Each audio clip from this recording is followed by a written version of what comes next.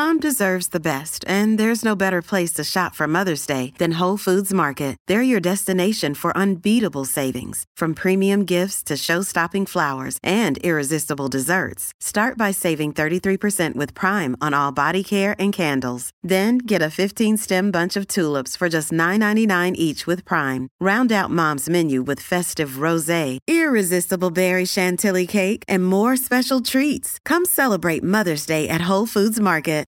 Politics without the soap opera, with unfiltered constitutional conservative truth.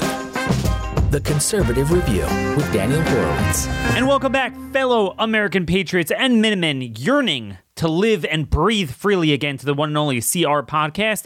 This is your host, Daniel Horowitz, back here in the house. October 20th, it's a Wednesday, and the year's almost up. This is the year that I warned about that would determine whether we will live as a free people or not. And the clock is ticking, and it does not look good, but we are going to try as much as we can. There's a lot of other news I planned on getting to, but then I got sidetracked today. And it's going to tie into today's special guest and probably tomorrow's show as well. But when we talk about fighting for liberty, there is no greater liberty than the right to live.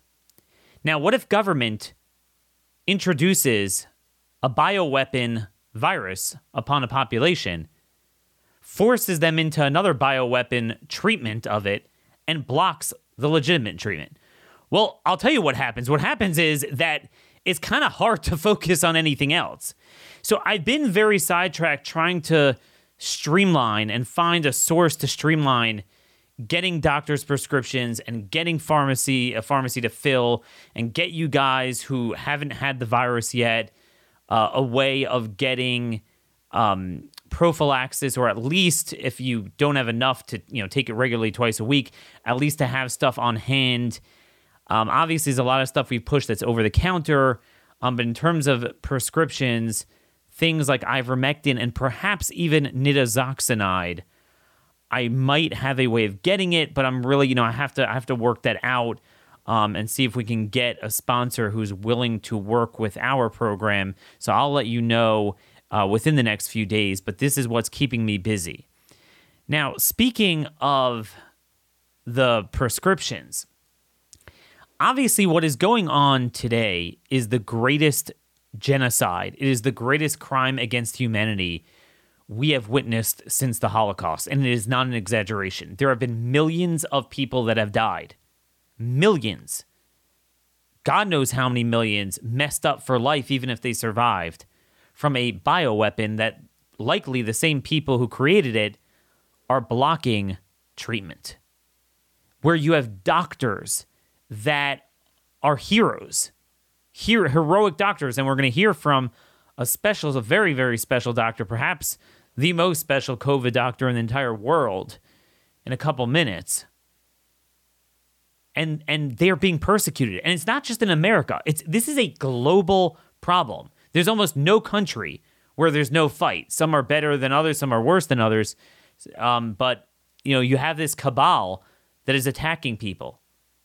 Everyone's sending me these stories of doctors they found that saved their parents, and then but they have to keep their name quiet because they'll lose their license. Imagine that. Like, a guy saves someone from a virus that no one else claims to know how to treat, and they came up with it. Rather than winning a presidential medal or some sort of congressional medal, they get persecuted. This is the biggest issue of our time, yet we can't get Republicans to talk about it. I had two guests that I couldn't get on the show. I was going to have one on today, one tomorrow, and it's not the one we're going to have on. I was going to have them on, and they were somewhat in the limelight already. It's not like their names weren't known, and they're like, Daniel, I want to dial it back. That's how bad it is. A guy that has a great story to tell. Oh, man, I've saved 1,000 people. Here's what works. Nope, you're not allowed to talk about it. And the reason you're not allowed to is because it's getting more vicious. Think about this. Think about it. They announced here, this is from, where is this? WTVB.com. Within hours of formal approval expected after the CDC advisory meeting scheduled for November 2nd to 3rd. This is on 5 to 11-year-old kids taking the shots. Doses will begin shipping to providers across the country along with smaller needles necessary for injecting young kids, and within days will be ready to go into the arms of kids in a wide scale. See, what they do is we'll hesitate, let's do trials, let's do this. What they understand and what our people never understood is that action speaks volumes. In people's minds, people don't look at something intellectually, are you right or wrong? If they see you're doing it, something that is being done widespread proves its efficacy or veracity in their minds, even if it isn't true. But they just do, so they're not going to dip their toe into it. They're going to do shock and awe, approve, boom, boom, boom, boom, boom, boom, and they're going to have the mandates, the school, they're going to hit it from multiple ends in terms of availability, in terms of mandates, and before you know it, it's like you won't be able to catch your breath to ensure that there's not a second of a hiccup or hesitancy. 5 to 11-year-old kids. We see just the menstrual cycles alone. Why would you do that? Why? They don't care. Actually, they do care. They're doing it on purpose. So that's why they have to stop all treatment, persecute anyone. And again, they don't even work. Now, I do have to announce, because unlike the other side that just can never get disproven, they say false information, I did give you one piece of false information yesterday. I spoke about Dr. Andy Bostom's blog. Go to andrewbostom.com, where he had data he got from a state legislator from the Department of Health that seemed to show 83% of the deaths last month, and roughly the same share of hospitalizations were among the fully vaccinated.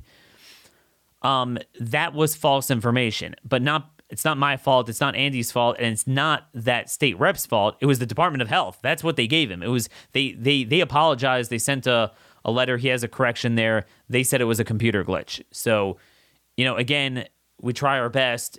I don't like, unverifiable claims, but this was a spreadsheet with hard data from the Department of Health given to a state legislator. I felt it was, it did strike me as weird that the way they're counting it, because the way they're counting it, it's hard to imagine that already last month, 83% of deaths, that it was that bad, that it's even worse. But again, we have the other data suggesting that, those numbers were a little high, and they claim it's only 30-40% or so in their numbers. But as we noted, they're counting the partially vaccinated up to 14 days after the second shot, which accounts for the most serious cases. They count that all as unvaccinated. And I think they're just lying anyway. They're not properly detailing it. We quoted from that PA in New York, Deborah Conrad, yesterday, who said that in her hospital, they were just straight up lying, and they would only count the vaccinated as those who are vaccinated within their system. That didn't account for people who got vaccinated at any other, vaccine drive or pharmacy or whatever. So that certainly does apply. But again, those numbers cannot be used, and that was corrected by the Department of Health. And I know some of you are probably thinking, well, Daniel, maybe the news got out and they were ticked off and they had to, maybe it was right and then their correction is wrong. I don't know. I mean, they did seem a little bit too high no matter how you slice it. But I will tell you, again, we're seeing this elsewhere. This is in Ireland. In Ireland now, they're admitting in this place called Waterford, which has the highest vaccination rate of any county in Ireland. The majority of COVID-positive inpatients at University Hospital Waterford are fully vaccinated. Now, they don't say what percentage, but you got to believe it's a lot. Now, they'll say almost every adult there is vaccinated, but the bigger question is, why is it that Waterford, the county with the highest vaccination rate, has the highest COVID rate? So again, it's not clear how long the hospitalizations lag, but certainly in terms of the transmission, we are seeing a reverse effect. That is clear, that they are transmitting it a lot more. So there is a lot more news I do want to get to. Another just public service announcement. A lot of you have personally benefited from the services of Dr. Eric Henson, the head neck surgeon, ENT in Palestine, Texas. We had him on the show one time. He's the most generous guy in the world. He literally, I know a lot of you have told me, he'll call you up personally. He'll follow up with you. He'll give you time, and he does it all for free. So, we're all thinking, how do we repay him? And I said the best way to repay him is by helping him help more people, right? He's not looking for money. He's not asking for anything. So we are, again, hopefully, as soon as we can get the LLC set up, going to have a donate page to his operation, which is going to be separate from his ENT specialty office. This is going to be just for treating COVID, so he could pay for particularly the people he sees inpatient in person that are in really bad shape, and he has to do infusions and things like that for oxygen. But I want to note two things. Number one, I'm not so familiar with which medical websites that rate doctors are the most impactful, but you really need to, if you can, go on there and give him a 5-star rating, write a comment. And again, this is all coming from me. I never told him I was going to do this, but my wife thought of this because she saw that the person that was disgruntled that he wasn't wearing the mask and got him in trouble with the medical board, gave a bad rating there and said, oh, he doesn't wear a mask. Don't make it all about COVID, because if it's just about COVID, it's kind of weird. He's an ENT. Just, talk about how responsive and compassionate and smart he is and whatever, just, you know how to do this. I think it's only fair to help him. And the other thing is, all of you, I do ask, if you were treated by him, if you could put out a video testimonial, maybe a 2-minute video, if it's a couple, you and your wife or husband, spouse, just to, and send that to me, dhorowitz@blazemedia.com or danielhorowitz@startmail.com. And just, I'm going to try to get a guy I know who listens to the show who also was treated by him. He's a filmmaker, to maybe put these all together. The reason why we need that is because I'm seeing all these doctors, Henson including, getting hit up by these medical boards. And I'm like, where are all the patients?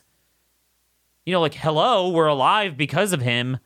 Again, he doesn't need this to advertise his clinic for business. He needs it to freaking save his license so he could help treat more people. So we got to help out with that. And those are two ideas I thought of last night. So again, I really appreciate if you guys could help with that. But I do want to get to our special guest. Now, today's interview is sponsored by Better Spectacles. We're going to hear from the best in his field of endocrinology. Well, the best in the field of eyewear is Rodenstock Eyewear. They are the gold standard, a German company with over 500 patents. Ronald Reagan himself wore Rodenstock. For our audience, they have Go Specs lenses, which my wife and I love. They fit better. You could, and it's funny because we did, this was our first telehealth. They were sent literally through an app.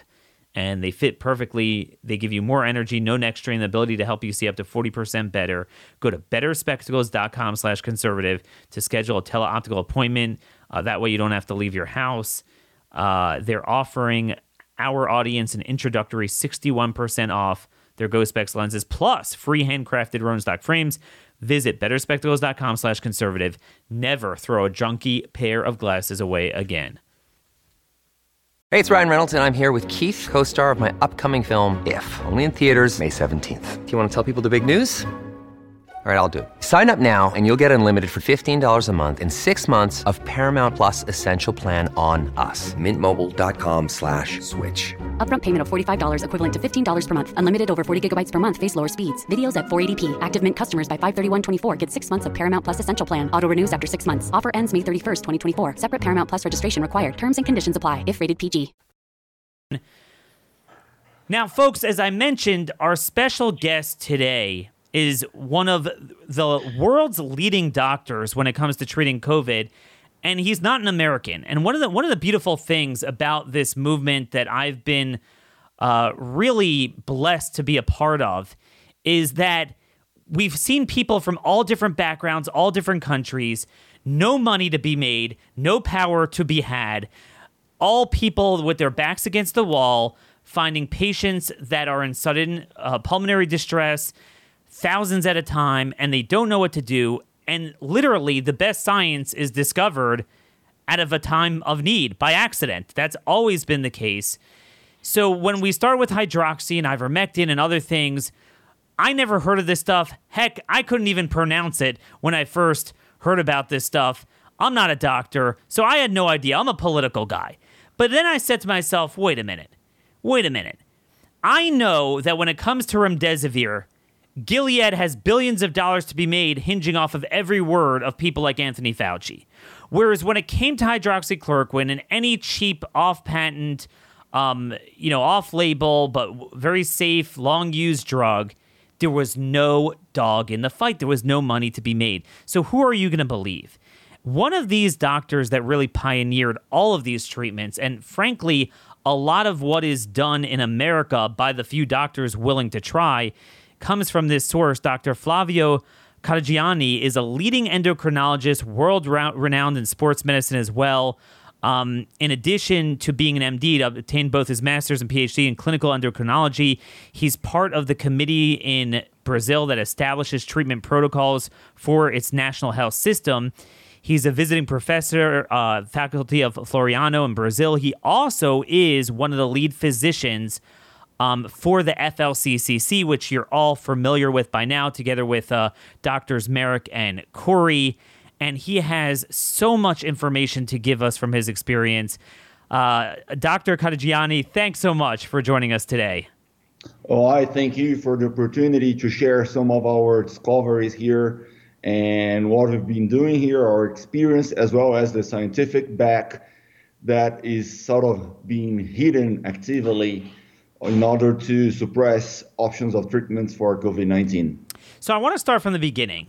How you got into this. So in America, we saw this, we heard about this in other countries, where this is the first ailment in the history of medicine where there was a complete, it wasn't a ban at the beginning, but a complete black hole on any early outpatient treatment. And despite the fact that early on, anyone who's a doctor, even a layman, could see it had a potential for thrombosis, pulmonary inflammation, and we absolutely do have on-label drugs to deal with that, and no one was treating it. There were very few doctors that got into it. You're a specialist. How did you get into the treatment of COVID-19? Well, that's a very good question. Well, before anything, there are two. I'm an endocrinologist, a specialist, but I also act as their overall doctor, family doctor. So I do kind of both, because being an endocrinologist, you need to be a very good clinician, because hormones, their actions go in whole body, all the systems. So then there are two parallel ways that I went into the story. The first one is that in April of last year, I published a paper suggesting that a drug called spironolactone could be helpful for COVID-19 because it increases the amount of circulating ACE2. ACE2 is the protein through which the virus, SARS-CoV-2, the virus that causes COVID-19, enter into the cells. When it's circulating, it could theoretically neutralize the virus and prevent its entry into the cells. So that was my first that was a hypothesis I published as a letter to the editor. There was a group of researchers from Spain and in the US that were noticing that males were unproportionately being more affected than females. And this counting for all the variables, age, presence of comorbidities, and all other confounding variables. Yep. In addition to that, in the ICU in Spain, early or late March of 2020, they realized that there were a lot of bald men there in the ICU. And that caught attention because there was a lot, really. They seemed to be more affected than no bald men, something that we call in medicine as androgenic alopecia. So bald men, so you're saying bald men were having this worse? Exactly. And that was more thoroughly analyzed and was confirmed. Also, adjusting for confounding variables, being bald remained as an independent risk factor. This was further confirmed by different groups. The last group was in Peru. They published there, according to them, this was even a more important risk factor than obesity, for example, but that varies, because there's one thing about COVID-19 that nobody talks about, is that when there's a new variant, it's like there's a new disease, because the characteristics of transmission, pathogenicity, their ability to cause harm changes a lot, just like it's being a new disease. So I can tell you that any treatment, as well as the vaccines, are not applicable for new variants. So all the researches that proved, for example, a certain drug, like those very expensive antivirals, it's very unlikely that they will be as effective for new variants, especially those who act directly in the virus. So new variants in SARS-CoV-2, unlike the previous viruses, they cause different disease. So we need to consider this as being a new disease from a clinical perspective. So bald men, coming back again. So we discovered that 80 to 90% of the SARS-CoV-2 entry depended on another protein called TMPRSS2. TMPRSS2 is the sole endogenous regulator are the androgens, and depends on two factors: the level of androgens, which its main representative is testosterone, and also the level of the sensibility of its receptor. So being bald is a clinical and easy to notice characteristic that the androgen is it's overexpressed, and consequently the expression of TMPRSS2 in the tissues is above the average, above what we would expect for non-bald men. So that was the rationale, the background, the biological plausibility, together with the clinical observation, leading us to hypothesize this androgen theory. So that's the first. So if I could explain this just to our listeners who aren't doctors, so you have the TMPRSS2 and the ACE2 are the main on-ramps for the virus to enter the cells, and it seems like people that had high levels of the male hormone, which was indicated often in bald men, that they seem to be getting this worse because they had more, you're saying more ACE2 real estate, more ACE2s to house the virus. Actually, they have more TMPRSS2. TMPRSS2 prepares the virus to enter into the cell through ACE2. Ah, got it. Okay, so those people were getting bad. And I could say that all of our audience, we've seen this, especially, and I want to get to Delta and where we are now, but especially before July in America, I literally don't know a human being in my life where the husband got it better than the wife. It was always the husband when he had a couple, even if they were the same. I would have couples where the wife was 71 and the husband was, let's say, 63, much younger even, and the husband got it much worse, even if he was in good shape and didn't have comorbidities. So this made a lot of sense, and this is where you saw that androgen blockers, you talked about spironolactone, potentially work. So let's maybe take it from there. So you did research into proxalutamide, which is one of the androgen blockers. What did you discover in your data and in just your clinical use of it? So from them, talking about the anti-androgens, proxalutamide was the only molecule that we received donations. So first of all, it doesn't mean that the other androgen blockers do not work. So we were not able to obtain other drugs like bicalutamide or flutamide, or even dutasteride which was the first androgen blocker that we used here for the research. And I can tell you one thing. I could tell you about the Delta, what I think about the Delta and the upcoming variants that we must expect. I don't think that we should expect further variants. So the androgen blockers, how did you went up with that? Chronic users experimented a milder disease compared to non-users. So for example, males that used dutasteride had a fewer chance to develop severe disease or to go to the hospital, or even among hospitalized men in Spain, those who used dutasteride for prostate, they had 90% less chance to need of ICU compared to non-users. Okay, so we have all this data. Also, women with excess of testosterone or androgens, what we call hyperandrogenism. The most common disease of hyperandrogenism is PCOS, polycystic ovary syndrome, that affects between 10 to 15% of women. These women experimented a more severe disease compared to women without it. So again, women with the higher male hormones, I've heard from ICU doctors here that they tell me among the women there, those are the ones. They find it's those women seem to really get it bad. Exactly. So we demonstrated it here, and this was further reproduced by the UK, for example. So when you have findings that are consistent across different and independent groups, it really gives consistency to the findings and evidence. So this is very important. Also, it may explain why prepubertal children have a very mild disease, because they don't have TMPRSS2 expressed. So everything fits, even among children, those below 1 year olds, they have something called mini puberty. So babies are at higher risk than children between 1 and 10 years old, for example.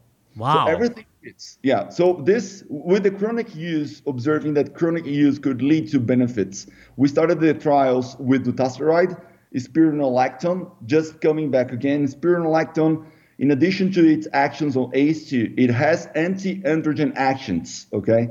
So that's the reason why I joined the research group. And then we started with these two, and we were very successful, especially for dutasteride. We had a decrease in the number of days into recovery, viral clearance in 7 days was like 3 times faster, 3 times higher at the day 7. And with these, we wanted to try other anti-androgens, other androgen blockers more potent, because we considered that, by that time, we considered that more little variants of SARS-CoV-2 would really happen. Which certainly happened in Brazil. We certainly saw that. So, because we have a website here, c19early.com, and it lists all the studies on therapeutics, and right there on the top is proxalutamide, is 84% decrease in deaths, I think, in your study from the control group. And we were like, what is that? What in the world is that? What does that have to do with anything? How in the world is that antiviral? So you just explained that the androgen levels really determine how much it gets in the cells. So one quick question on that before we move on to other drugs.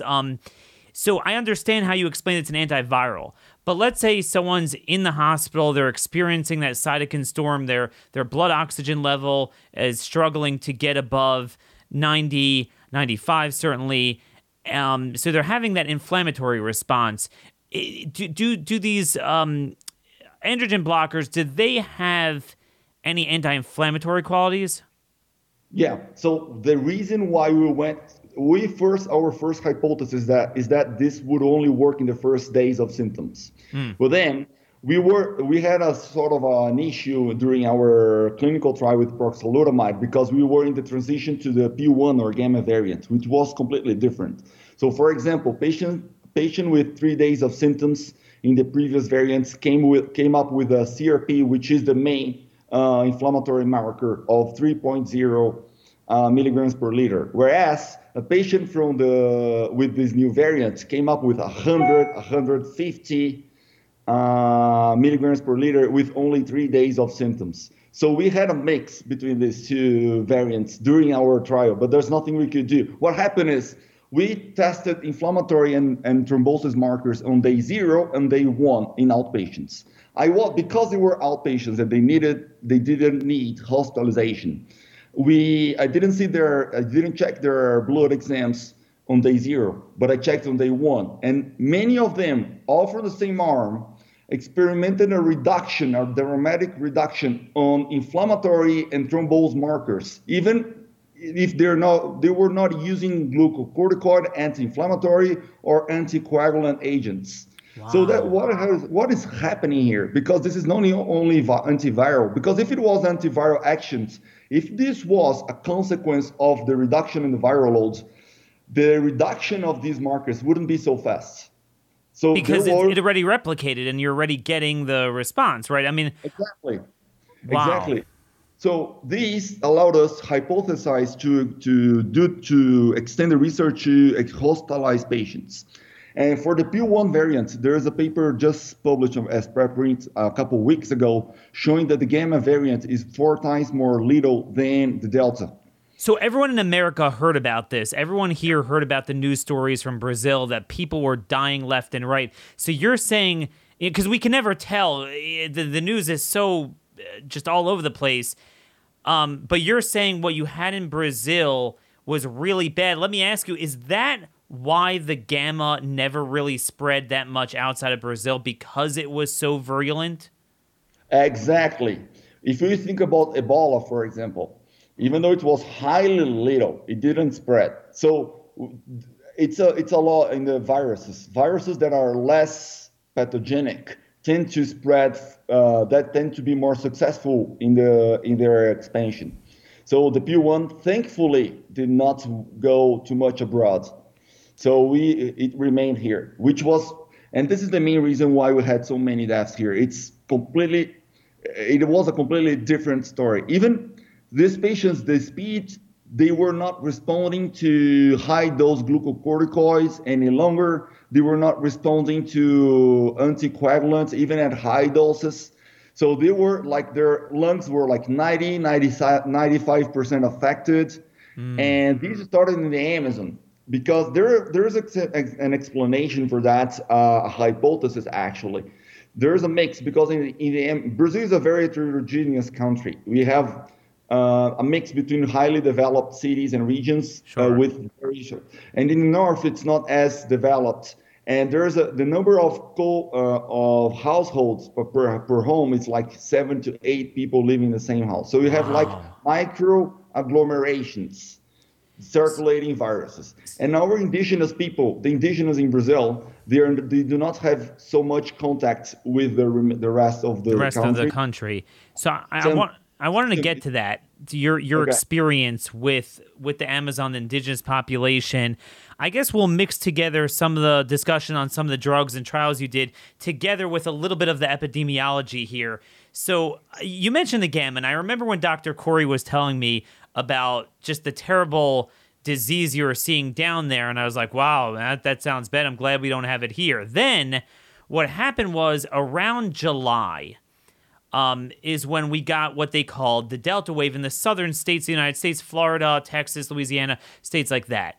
And it took us by surprise because when we saw Delta in Western Europe, in England, which got it about, I'd say 6 weeks earlier than us, May into June, it really wasn't bad. And in fact, the media there referred to it as a cold. So much so that they were concerned that people were just walking around with it, didn't care, spreading it. They had a lot of cases, very few deaths. You see the decoupling between deaths and cases on the charts. It looked very clear. So we laughed it off. Oh, okay, it's like a cold. It's Muller's ratchet. It's getting, as we talked about, more transmissible, but less virulent. Fine. And because if it's very virulent like the gamma, it won't be that transmissible. Okay. But then, within a couple weeks into late July, August, a living hell broke out in these states where, I have a national audience, and last year I'd get questions from people, what do I do? Could you connect me with some doctors? We have, my parents are on a ventilator. Well, now I got emails, my son is on a ventilator. I lost a 30-year-old of mine, a listener to my audience, here, 30-year-old, I don't think he had any issues. This was just crushing people. It was spreading more prolifically. It was more widespread. And it just, the time from the viral replication to the inflammatory stage seemed to be quicker. And before July, it was like, as long as you throw something at this thing, you got rid of it. Anyone who died was really because they didn't treat them at all. It was for almost anyone, it was so easy to treat. But then it just changed. It changed. So could you talk a little bit about what your theories behind that and what you see this version of it is still responding to in terms of treatment? So the Delta variant is clearly worse than the variants we had last year. And I think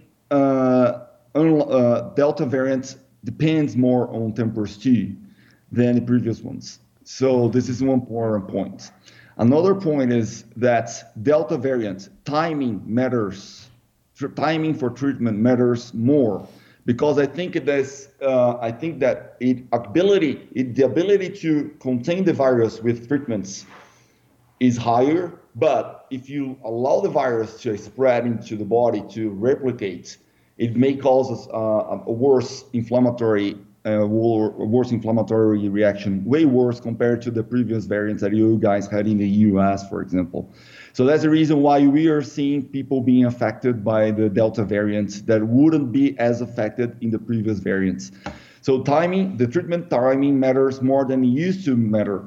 So that's the reason. And also, when it's late, the treatments will be less effective than the treatments that used to be. For example, if you started a treatment on day 8 with ivermectin in the first variants, it worked. Yep. It doesn't work anymore because the timing matters more. So the later it is, the worse will be the effectiveness of these attempts compared to the same number of days of symptoms on the last year. Maybe here in Brazil, when Delta entered here, it took a little bit longer, but it did. The number of deaths reduced dramatically, but because we were attacking very much in the very beginning, because we were used to the Gamma one. But indeed, when the patients were not treated or not managed in the first days, they went really worse. They went really bad. So we did see that Delta was a disease that, if not approached early, went way worse than it used to be last year. It went almost as bad as Gamma, if they were hospitalized. But you needed to treat. There was a need to treat before, so that the emergency. But because we were used to the Gamma, we were using higher doses and a higher number of drugs, a combination with more drugs at higher doses, because we were traumatized by the Gamma variant and in the very early beginning. But just like Dr. Pierre Corey said, they do not respond as well when they are hospitalized. This is true. So in hospital, treatments are not working even for Delta as it didn't work for Gamma. So that's the reason I think that we were not experimenting. And this thing about waiting for the elite evidence to start treating patients is one of the worst crimes we are committing against humanity, because the patient cannot wait for the elite evidence to come out. Patient will die before. So we need to be careful. It's something the likelihood of causing harm is very, very low, and there's a chance of bringing benefits. It doesn't need to have the 1A level of evidence. If other options are not present, if you don't have other better options, I cannot see a reason why not treating patients. The likelihood of benefits is way higher than the likelihood of causing harm. Even if the benefits are not crystal clear, even if you say that, okay, it's not confirmed that ivermectin works, for example, okay, but there's a likelihood it's likely works, even if it's not confirmed according to meta-analysis. So that's the reason why you shouldn't be so focused on that. It doesn't change that much the balance, but you need to have the balance. And also what calls attention is that if it really didn't work, I don't think there would be a fight against treatments. So that's another point that calls my attention. Well, we seem to only find that the things that work are under attack. If they don't work, they don't mind them so much. But I'm hearing from a lot of American doctors we had on this show that certainly early ivermectin, certainly the 0.4, at least 0.4 milligrams instead of 0.2, people seem to be responding to them very well. The dutasteride, everyone seems to say good things about. We don't have proxalutamide here. I guess it's not available here. But what a lot of my audience is interested in hearing about, which seems to be a big mystery. I'm not a doctor, and I sit and look at literature just from the bottom up. And I started reading about ivermectin. I was like, wow, I've never seen a drug where there's such a broad spectrum of studies that speak about it with such affinity. Wow, this is a broad mechanism of action, so safe. And then I saw nitazoxanide, and I never heard of it. I couldn't even pronounce it, and I didn't know what it was. And I saw the same thing. They're like, wow, broad mechanisms of action, really safe, used on young children for diarrhea. And I'm like, wait a minute. Ivermectin for most people is holding up, but we are having a problem if they don't get on it early enough. So we need maybe a little bit more power behind this. So I'm thinking, what if we got nitazoxanide in? Well, now we can't really get it here, and it's hard to get it. We're working on trying to get it. You're the one who was really behind most of the literature behind this. Could you talk about your clinical and academic experience with nitazoxanide? Yeah, first of all, I must tell you that I did not believe in treatments at all, okay? So I was the person of a new hypothesis. I didn't believe, which doesn't mean that I was criticizing anything. I am a true scientist that is humanized, believes that patient deserves the best. So during the absence of options, you should treat what you have in mind, what you have with the strongest biological plausibility, even if the clinical evidence is not there. So, and we are forgetting about the compassionate use, because you're losing compassion during these pandemics. I think the compassionate use went to the garbage together with the compassion that we were having in the earliest times of the pandemics. So I started an observational study, which means that I could not interfere in treatments. And I was following up patients. We included almost 600 patients. Those who were being treated with hydroxychloroquine or nitazoxanide or ivermectin or a combination with or without androgen blockers. And what called my attention is that the untreated patients went way worse than those treated with any of these. So this called my attention for something called clinical equipoise. Goodness, I can no longer not offer something to my patients because the differences were so overwhelming. Even underestimating the benefits of treatments and even overestimating the risks of the treatments and underestimating the risks of non-treatments. Even under this scenario, very highly conservative scenario of comparisons, we ended up with great differences. So because of these, all of our trials did not provide full placebo. This is the first point. In other words, meaning you didn't have a control group where they weren't getting any treatment. They were all getting at least either hydroxychloroquine or ivermectin or one of them. No. Actually, there was a control group that were not being treated. And comparing to the untreated group, the differences were massive in a matter that it was simply impossible to be attributed to confounding factors. So that's the reason, because remember, this was an observational study. We did not interfere. We did not provide any intervention. We just followed patients. And they were referred by different doctors that treated, doctors that did not treat. We just followed them up. And differences in hospitalizations, mechanical ventilations, deaths, and in the top of that, post-COVID syndrome, post-COVID symptoms were massive. So this is something, I think that outcome should not only be mortality, but also all patients under all these trials should be followed up longitudinally during months to check whether and how intense are the post-COVID symptoms. So we also found these differences in these post-COVID symptoms, including mental and physical symptoms. And then from this, we convinced the IRBs, the ethics committees in Brazil, that the trials that we were conducting after that could never have a full placebo. So we did is we gave a basic standard of care, which was nitazoxanide plus azithromycin, added on dutasteride or not. So actually all our trials were not a drug, was add-on therapies. Okay. So why? Because nitazoxanide performed better, at least to us, than hydroxychloroquine or ivermectin. Really? That's big news to people in this country. Again, everyone in my audience, now everyone in the country, but only because they were trashing it and negative about it, has heard of ivermectin. They heard of hydroxychloroquine because of President Trump last year.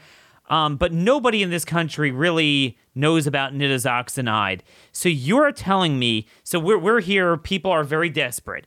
It's getting very bad now in the northern part of the country because the seasonality moves north.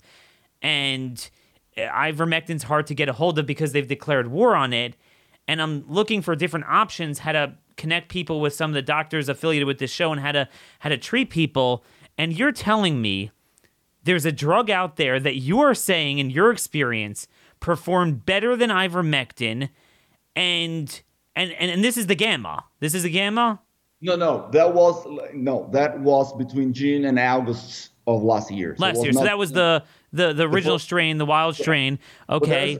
There's a point there. Ivermectin was used they prescribed at a very low dose and short duration. So it was like the majority used 0.2 for a single day. 0.2 for a single day. Okay. 0.2 with a single day, nitazoxanide performed better. So that's a big point, because at that time, the protocols were suggesting to use this dose at a single dose of 0.2 milligrams per kilogram. So that's the reason why nitazoxanide may have performed better. But there's another point on the top of that. The combination of nitazoxanide with ivermectin did better than each one alone. Okay, so that's what I cannot sleep at night until I feel we try this. This is I can't get this out of my mind, that there might be something so cheap. You said it's $4 or $5 for a treatment of nitazoxanide in Brazil. I know it's cheap in Mexico as well for the people that live near the border here, that go across the border and could get it there. But here it's not really available in America. There's a whole scandal. It was bought up. It was on our coupons that we have on the GoodRx coupon. It was the same price as ivermectin originally. But then when these media articles came out about it being used, so then it's just so expensive. So I want to make sure that this is something that is worthwhile to try. So do you feel that, with this variation of the virus turning out to be very aggressive very quickly, you think if we could get a hold of nitazoxanide, there would be a synergistic efficacy of the two of them together? Could you just speak as plainly as you can to people that don't have a medical background? What are the mechanisms of action with nitazoxanide as distinguished from ivermectin? How does it work? Well, at first, it sounds weird to combine two drugs that are used for the same diseases, right? Because both are anti-parasitic. So they would choose one or other, but not both, right? That would be our first thinking, the way of thinking about these drugs. But there's a point. Nitazoxanide is already officially indicated for rotaviruses and other viruses here as well. So it's not new that it's an antiviral agent. And there's a paper back there that acted against influenza. In 2014, there was a paper published showing that. So the background for nitazoxanide. But even though they are used for the same diseases, they act in completely different sites. So nitazoxanide acts in the release of interferon and interferons. So it basically acts preventing the cytokine storms, okay? So that's the reason why the research published with nitazoxanide did not see much differences in terms of viral loads, but it did see differences in terms of clinical outcomes because it prevents the consequences of the virus. So it seems, they act in completely different sites than ivermectin. Ivermectin is a wide spectrum anti-inflammatory, immune modulatory agent. So we have all these. And I will give you an unprecedented new. We just found in our research with ivermectin, I can tell you, we can have a whole program talking about this. We had a program here with 220,000 people with ivermectin for prophylaxis. And what we noticed that the most important aspect to prevent is the accumulated doses of ivermectin. The higher was the number of pills taken along the year, the higher was the protection. So above a certain dose, there were no deaths in a 220,000 population. And this was in Brazil? Yeah. In 220,000 people prophylaxis. So you're telling me if someone was taking it, twice a week for 5 months before they got the virus, as opposed to someone taking it once a week for a few weeks before, you noticed the difference? Well, and it was linear, it was dose dependent. So that calls more attention, which shows that more the better. At a certain point, that above a certain amount, there were no deaths at all. So you're telling me that this is very important because, everyone sees and so I'm not into anecdotes. We all like data, but I think we all agree that there's a time where sometimes anecdotes are even better than data. In other words, sometimes if it's working, it's working. And everyone attests to the fact that it's working for them to varying degrees. But you're saying something that I always wondered. I said, wait a minute. We know the mechanisms of action make sense. We have Dr. Ryan Cole here, has listed 8 mechanisms of action, 6 of them antiviral, 1 anti-inflammatory, 1 anticoagulant. We know it should work. We know it does work. We see it. But, especially with this variant, depending on when you catch it, it's a little bit more spotty, and we all agree to that. But I always wondered, I said, who says we're getting the dosages right? We know from the research on some of the cancer trials, breast cancer, and the use of ivermectin, that they were using 5 milligrams for weeks on end, I think, in some of those trials, and it was very safe. So you're hypothesizing that it could be that if you had some dose that's maybe higher than what we're using, it would be close to 100%, or as close as you can get to knocking it out. Exactly. Or the longer you take, the more protected you are, because of it seems to be like chronic effects. So, for example, in the same research, we found that even without any treatment during COVID, those who were hospitalized that used ivermectin prophylactically, they had almost 50% lower in-hospital mortality rates, already adjusted for all variables. So it means that it had residual effects. But now we realize that actually it's not only residual, but it's chronic effects. It probably makes some structural changes to protect the host. This is a hypothesis because this is I'm telling you, for example, it mitigated all risk factors. So those with diabetes or hypertension that are naturally at higher risk of developing severe COVID, the risk was reduced to 0 compared to those without diabetes or hypertension. And that makes sense. Even in my mind, it makes sense because... But I didn't believe in that until I saw the data. But it makes a lot of sense because the risk factors seem to only come in when you get the cytokine storm. A healthier person might be able to weather it, whereas someone with those comorbidities, it's going to interact with their conditions and be more likely to cause a pulmonary embolism and other issues. But if you head it off at the gate, if you block off the TMPRSS2, you block off that ACE2 binding, then it shouldn't matter what your story is. It just blocks it at the gate. And it's so sad what you're saying because so many millions of people have died. Life has been so disruptive. We've done everything you could possibly do to a civilization to try to avoid this.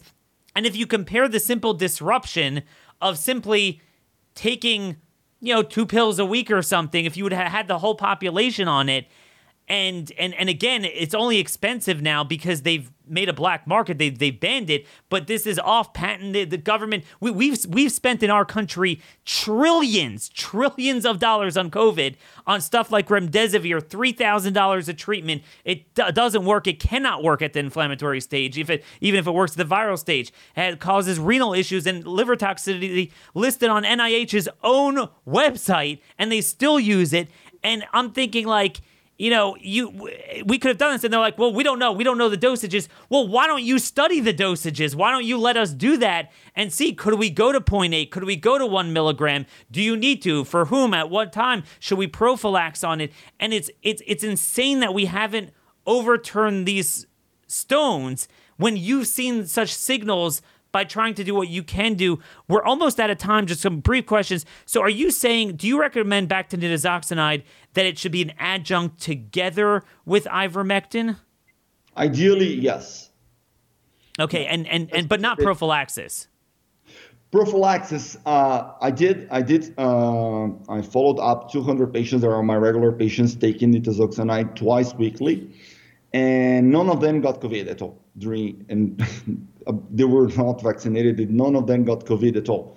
And all of them had people, their husbands or children or parents or brothers who had COVID and were with them for like days into the diagnosis, breathing in the same house, breathing together, and never got it. There was not a single case. So it's highly unlikely this to be only by chance, right? Wow. And this was gamma. Into gamma, yeah. That is, because you're telling me vaccinated ready after the vaccine came out. Yeah. That's this year. Gamma as well. That's so very telling, because I'll tell you with the Delta, which is very aggressive, you know, beforehand, anyone we knew prophylaxing on ivermectin, they absolutely did not get COVID. Whereas now, they get it. I mean, it's very, very, very mild. Maybe, you know, they'll get 99 fever for a day, but they'll definitely get it. They'll definitely test positive. So that's very telling that you said you had some, again, not in a scientific method, but certainly clinical observation. You had patients taking nitazoxanide prophylactically, and they weren't getting the gamma. Very, very aggressive, perhaps the most aggressive strain we've seen. And as far as the other end of the spectrum, the later stage, so even with this, it's hard to tell because the hospitals have basically banned it, so we don't have such a good sample. But we do have experience, even with this variant, that there still are people where we crush up, and I can't say where publicly, but we crush up 0.4 milligrams of ivermectin into a Gatorade container, and we pass it on to the person, and they're turned around in 8 hours. Again, it's not going to be 100%, but assuming there's no organ failure, and it's just a matter of that the SATs are not under control, they're having the cytokine storm, it didn't cause too much damage yet, we are finding it does turn people around. Does nitazoxanide have that anti-inflammatory mechanism? Probably, yes. There was a study published by a group here in Brazil that tested in hospitalized patients, and they did see differences. So they were not severe, okay, but they were moderate.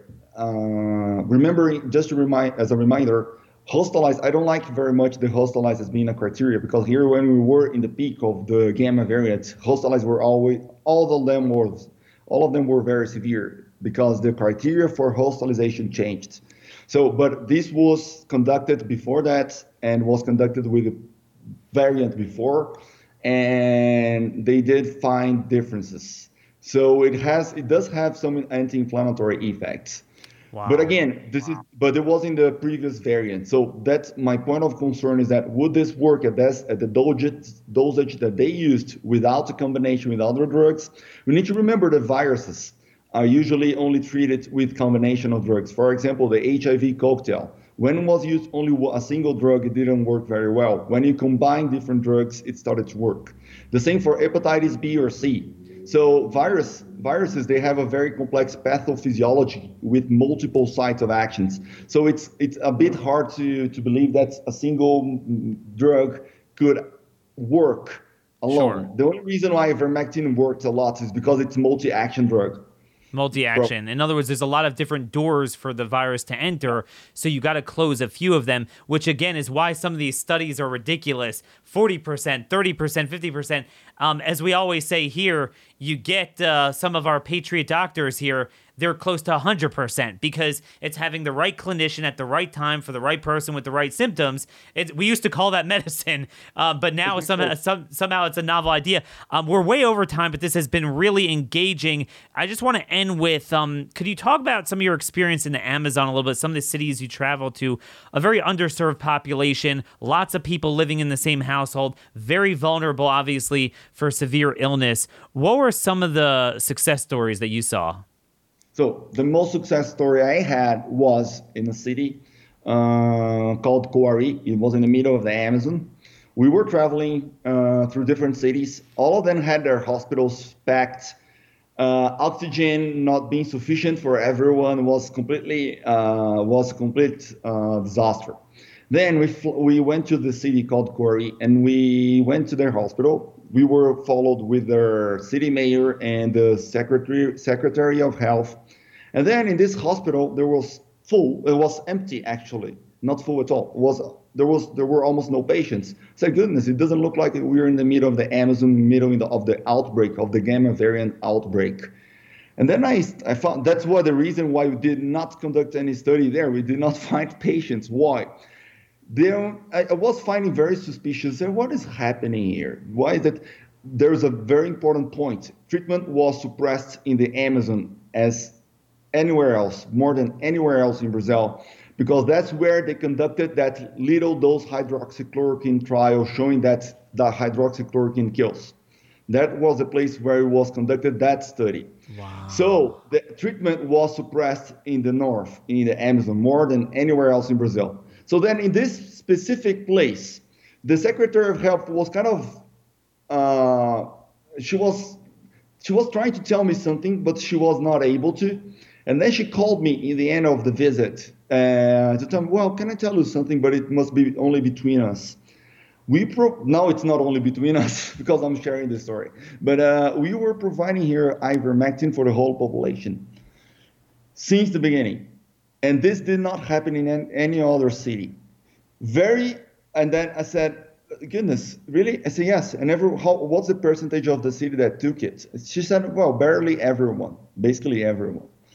And then there's such a coincidence because Corey was in the middle of cities that were experimenting huge outbreaks, and they were empty. So there was, and if you see the graphs, it is represented in the graphs. If you see the graphs comparing different cities, it's quite visible. It's very easy to notice the difference. We'll have to put that out to the audience because that's fascinating, because what you're telling me sounds very similar to the stories from Uttar Pradesh in India, where it's not just that, okay, they had a curve and it went down. It went down so quickly, and then it flatlined. There's nothing. There's not 240 million people there, 10 cases a day. There's just nothing there, and something just doesn't. It can't be explained by seasonality because it's different than anything else. So you're saying you have that same story there. So what I want to know, final question, and we really have to do this again. This has been a tremendous. I appreciate your time, and our audience certainly appreciates this information. Because we don't get this. We don't get this here. America is now turned into a third world country. You can't get treatment. It's truly unbelievable. So we have something called the Congressional Medal of Honor.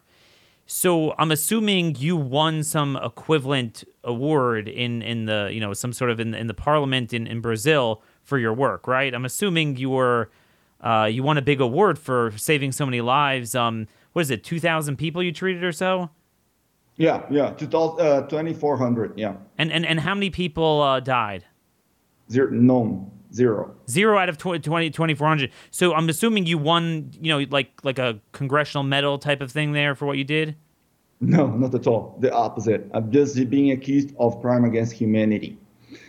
Crime against humanity. Well, because you should have let them die. Exactly. That's the message they're doing right now. The upper house, the Senate, is accusing me of that. Exactly. So, yeah, and I know this is ongoing with you, and that's why our audience doesn't even realize how amazing it is you've given us this time today, because you have your own legal battles on hand. So what is so disappointing is because we all think we need to move from America and find another place. But it seems like this is a global problem now, that you're not allowed to treat COVID. Exactly. So do they have any other alternatives? They're saying, well, we don't think your cocktail works, but we have a better cocktail. No, of course, they didn't offer other options. No other options. It's important to tell that the battle against treatments is directly related to the capacity of a country to buy vaccines and expensive drugs. Even though Brazil is a third world country, our health system is able to buy very expensive medicines and massive amounts of vaccines. So that's why they actively worked against treatments here as well. Very coincidentally, so medicine, just one point, we are seeing the failure of science when we see all these observations and we're saying that they're just huge coincidences.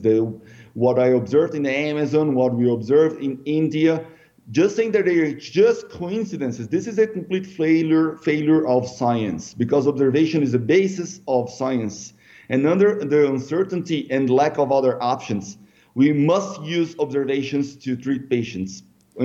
And they could say, oh, it doesn't help. Of course, it's very convenient to have trials trying low dose without combinations and offering for patients in a range of 14 days of symptoms.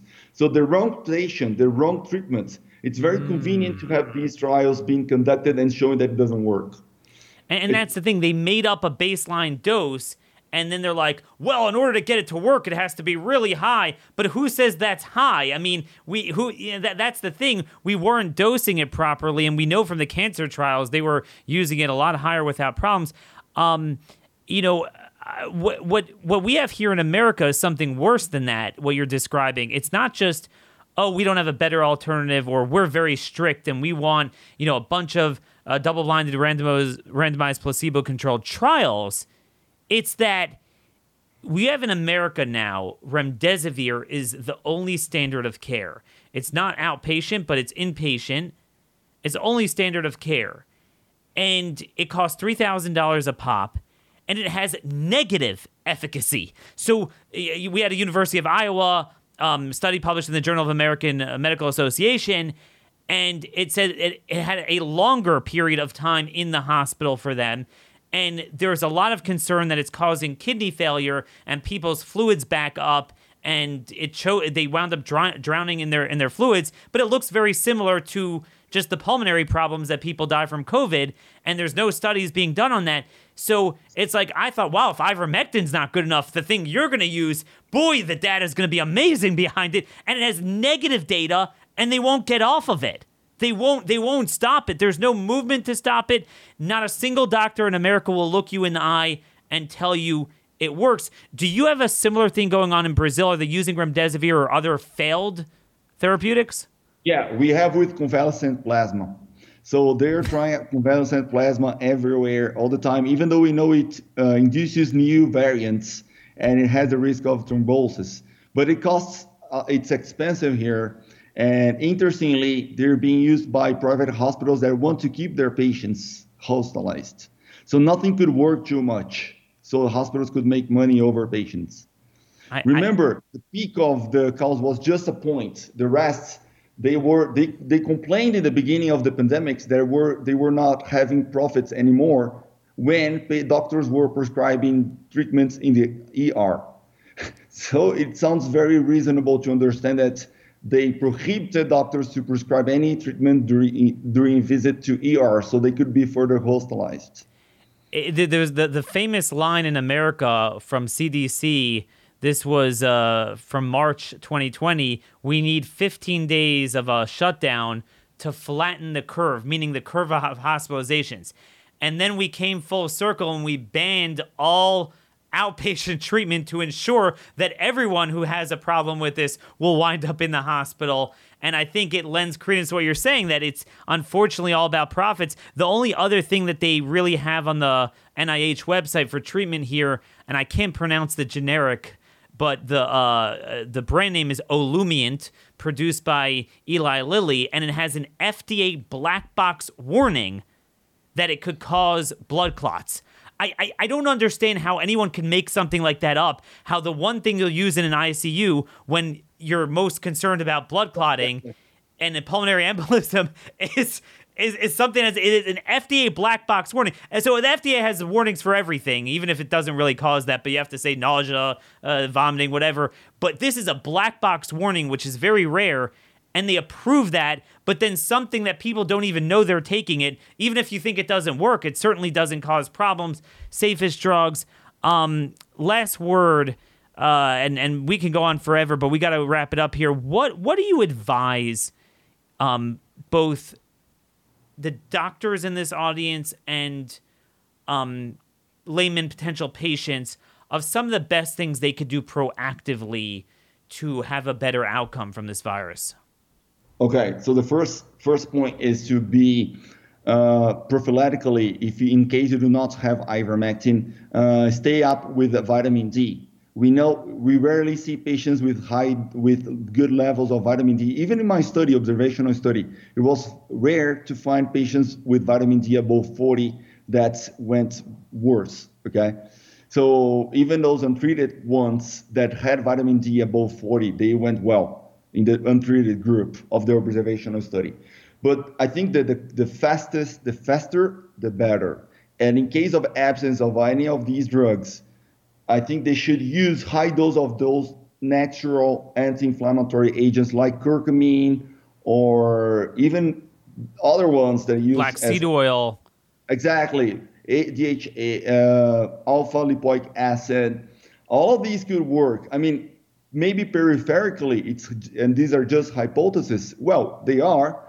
High dose vitamin C could work as well. And for example, arginine, because arginine is a vasal, it causes a vasodilatation of the vessels. So it could work theoretically against SARS-CoV-2. So we need to have these natural options that you could buy over the counter. But otherwise, you could only, there would be, in case you don't have access. But once you're diagnosed with COVID, the faster, the better.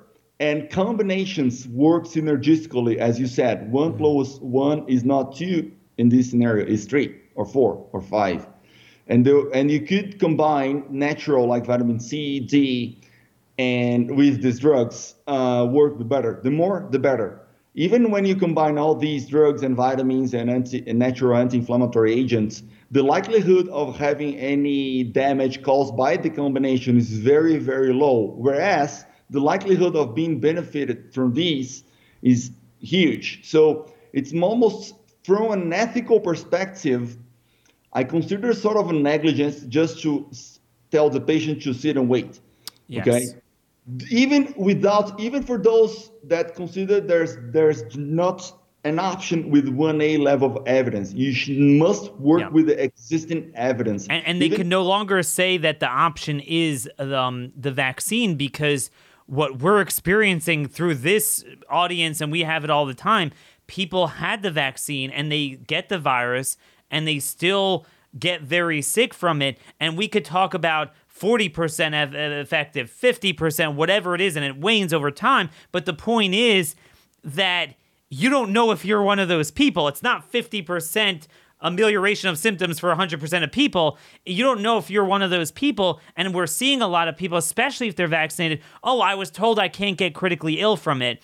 And then they wait until the pulmonary phase and they don't treat it at the viral phase when it's just some fever and whatever. So you're saying try to get prophylactics, definitely get your D and C levels up, and use some of the natural anti-inflammatories on the FLCCC's protocol, which you've been a big part of that. This has been very engaging. I really hope you come back again. We wish you luck with your legal issues that so many of the doctors here could commiserate with what you're going through, because it seems like it's a global problem. We're all in this together. Yeah, exactly. Exactly. It seems we are all together in these, and the story is global. Profits are global. The plan is global. Sorry to say that, but I think there is nothing. It's not. I'm completely against conspiracy theories, but everything is matching so much that it's becoming harder not to believe that there is something behind. Sorry. Absolutely, and I think we all see this. Well, thanks so much for your time, and we really look forward to having you back again. And your advice, I could tell you, your advice, just so you know, has with the updating the protocols. I know a lot of that has come from you in particular. I cannot tell you how many people have emailed in and said, we've used the FLCCC's protocol. I started early, and I'm better for it. So you're making a difference globally, not just in Brazil. Just know that. Thank you so much for hearing that. That gives me such comfort and strength to keep on, because sometimes we just feel like giving up. Okay, the world is not wanting us. Because never give up. We're relying on your data, and thanks so much for everything. We're praying for you. We'll speak to you later. Take care. Yeah, take care. Bye.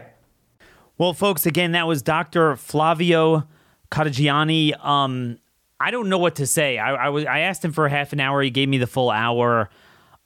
He is under a lot of duress. He almost got emotional there at the end. He is getting crushed. Obviously he does have an accent, so, you might want to listen to it on a slower rate. I always marvel at people that can not only talk and think in another language, but do so with technical medical terms. It's amazing, but still obviously just over audio and everything, it's harder to understand. but I'm not exaggerating. Dr. Corey considers him the top COVID doctor in the world. And I think you could see that. He's done the most clinical research. And you could tell how thorough it was because, like, when he would study ivermectin or nitazoxanide, he also saw their D levels. He saw many other factors. Boom, boom, boom, boom, boom. I mean, this guy should be invited to around the world to do everything. He is a big driving force now behind the FLCCC, helping out Americans. If you are a clinician, if you're a layman, you have questions, let me know. We are going to try to streamline a way to get you the 2 drugs that you can't get primarily. I mean, there's a few more. The primary ones that you can't get over the counter, ivermectin and nitazoxanide, because we're concerned that the more they vaccinate, the more it will make this resilient. It's interesting. He said the convalescent plasma, he said, makes more variants. Very interesting to the thesis we've been pointing out that half-baked antibodies or vaccines or kind of antivirals that don't work, they actually make it worse. Very interesting.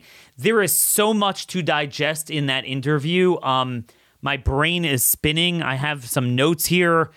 There is a lot to digest there. But again, this is a global problem. This is a global satanic problem where nobody is allowed to treat.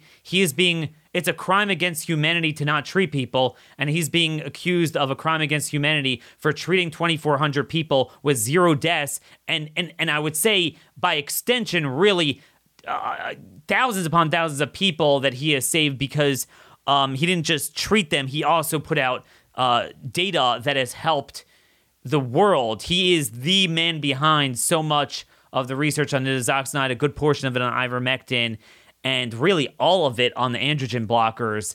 Dutasteride is something that a lot of doctors here have said seems to be responding well to. Again, it would be nice to have one pill that would take care of it for everyone. And there are stories. I still hear plenty of cases where a guy even took the horse paste in last-ditch effort. Steve Deace's friend, for whom we have the lawsuit against Walmart, and 8 hours later he's better. But again, we want to make sure we give you the surest thing. The best thing is the earliest possible, the most things you can do, and perhaps even prophylactically. The problem is, for a whole family, how do you get a hold of enough of it? We're going to try to get a solution for you. I'm going to tell you, it's a crime. It should be dirt cheap. Government should have made it free, basically. It should have been free. It's going to cost. It's going to cost, but for most people, it will at least be affordable. If you're worried about your life, if you didn't get the virus yet, who knows how bad this is going to get. We're going to keep on this in the coming days. We're way over time, but I think you could forgive me. I think this was a terrific treat. What a terrific human being, Dr. Flavio Cadegiani. Thank you, Dr. Corey, for hooking me up with him. Man, what a human being. What a human being that is. We truly are in this together. Diversity, global, we're the ones working together, regardless of your background, whoever you are, just trying to treat people, regardless of your politics. It was funny, like yesterday, Pierre Corey and I were talking about, and somehow it came up, he looks favorably upon BLM. He's a big liberal, and this has brought us all together. We are the ones in this together. We're going to get out of this together, God willing. Till tomorrow, God bless y'all, and thank you for listening.